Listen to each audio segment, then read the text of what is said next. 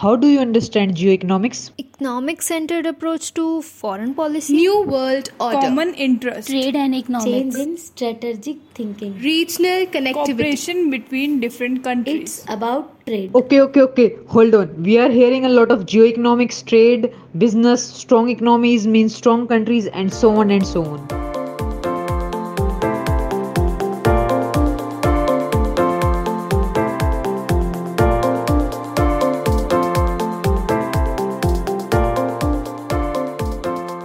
Hello everyone, welcome to the Zero Dawn podcast of the Economic Society of Miranda House.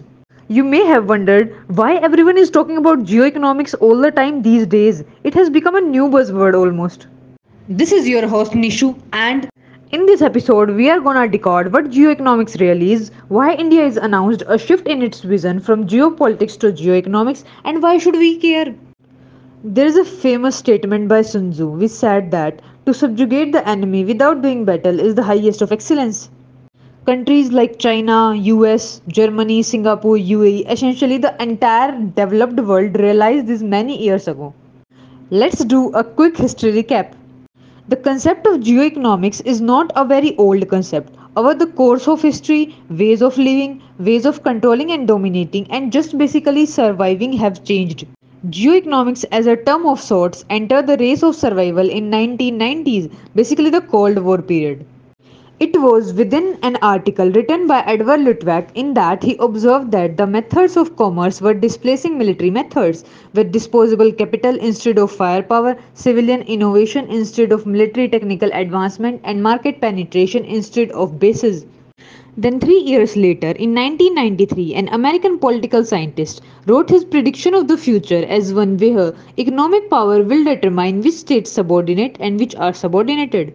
It was around this time that the countries like China, Turkey, UAE become important. Already existing power centers like US, Russia, Europe start seeing them as a potential competitor to them. Political scientists began analyzing them as case studies for the underdeveloped countries. So, what really was going on? The answer is geoeconomics. Yes, it's geoeconomics. In today's world, geoeconomics is not just an economic tool, it's a lot more. It's how those tools of economics boom, being the power of trade, energy, infrastructure, help advance geopolitical objectives of the nations. Then it tells us that geoeconomics is almost a ladder to national security, international recognition, and development across many fronts. This statement indirectly implies that in today's world, if you are strong geoeconomically, it means you are strong. You see now how wars are being fought in very economic terms, that is geoeconomics, and more countries are realizing the importance of geoeconomics. After all, a powerful economy is a powerful country. But what basically is geoeconomics? Geoeconomics is basically the projection of economic power within and across land, air, sea, space, and cyberspace to achieve the political goals. Actually, the changing fabric of international system, diverging West and non-West political preferences, and connectivity that increasingly turns toxic change that geoeconomic practice.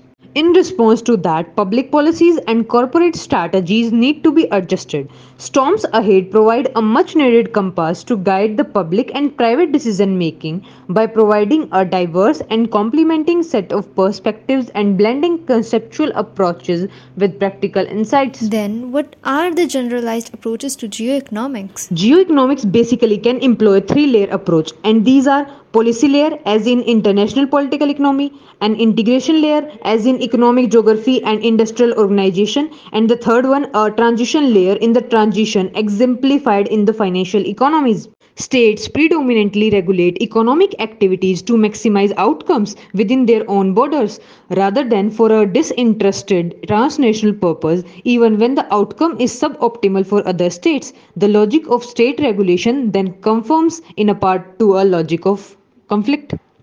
Then, what are the generalized approaches to geoeconomics? There is not yet an authoritative definition of geoeconomics that is clearly distinct from geopolitics.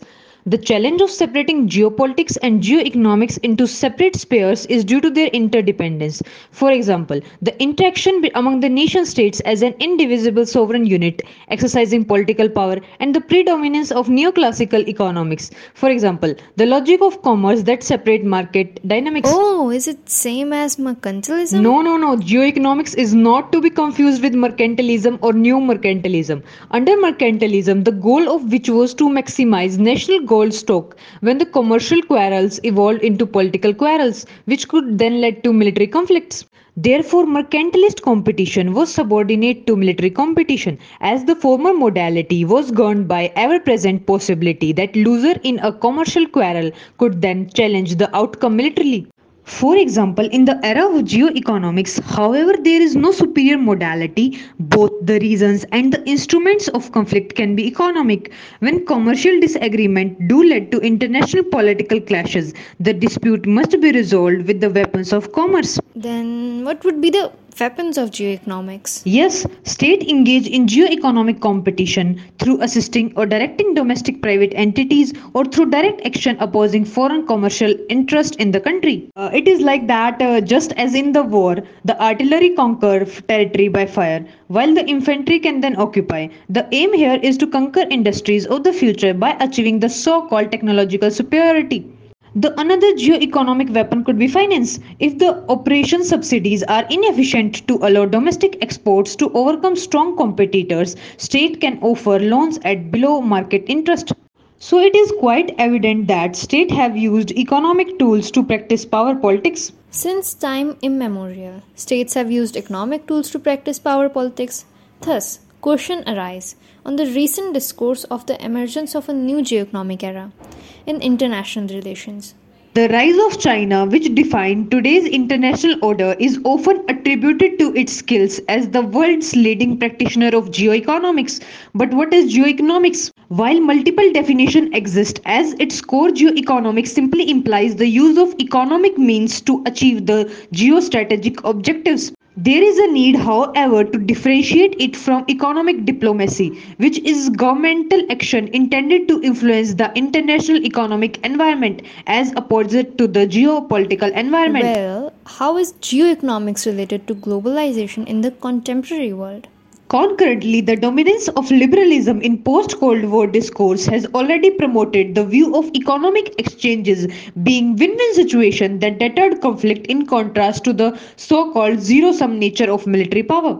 At the beginning of new millennium, as the US got entangled in its global war on terrorism, great power rivalry was presumed to be a thing of past.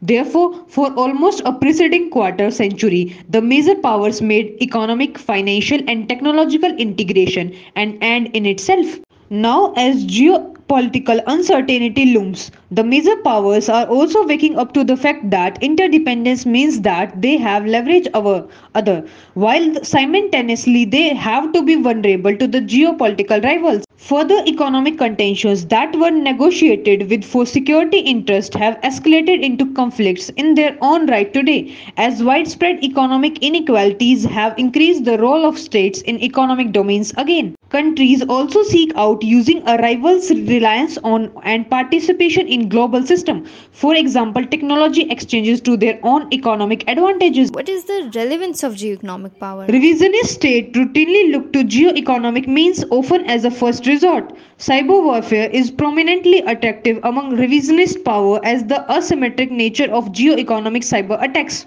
However, geoeconomic power, like geopolitical power, is a function of certain structural factors and policy choices. Much as states differ in their capacity to project geopolitical power, there are certain structural features or geoeconomic endowments that shape how successful a country is likely to be in the use of geoeconomic tools. Geoeconomic tools have traditionally been utilized through positive inductment but they can be seen as that early assumed as a more coercive form.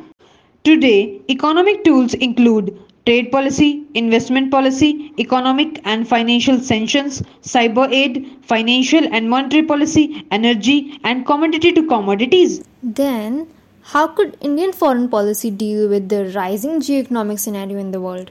It is true that India's foreign policy has also been dogmatic in its pursuit of benevolence rather than a realist antagonism despite its tough geopolitical neighborhood. There is also a concern that pursuing coercive geoeconomics would drill the gains made in the way of regional economic integration to get over the political fault line in the subcontinent. There are apprehensions about using economic sanctions as they are viewed to harm the common people and their sufferings. Thus, it is very clear that India is more comfortable using positive tools, the most recent example being its export of large volume of vaccines that combine with its value-based diplomacy in the international system. Misgivings related to the inability of free trade agreements to deliver economic advantages to use as a geo-economic approach.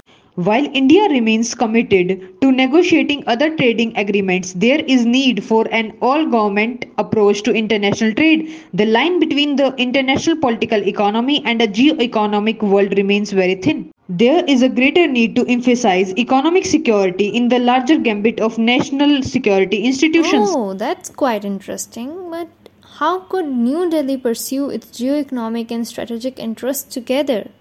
New Delhi's unease with pursuit of power, even after three quarters of a century post independence, remains particularly problematic.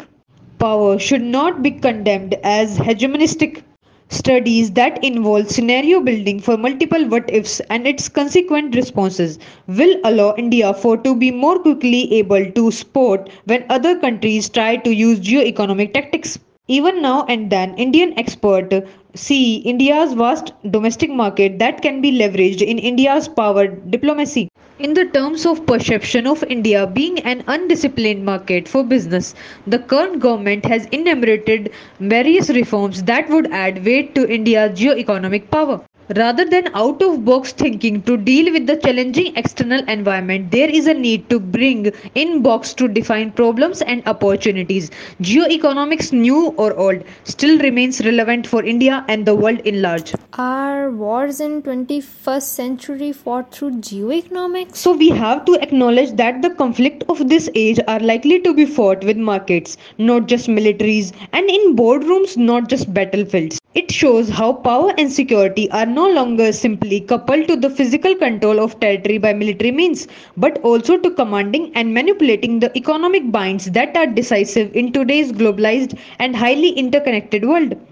The dynamics of international geoeconomic advances our understanding of geoeconomics as a strategic practice and as an innovative and timely analytical approach. Well, the question arises, how can India adopt to global geoeconomic churn in the contemporary world?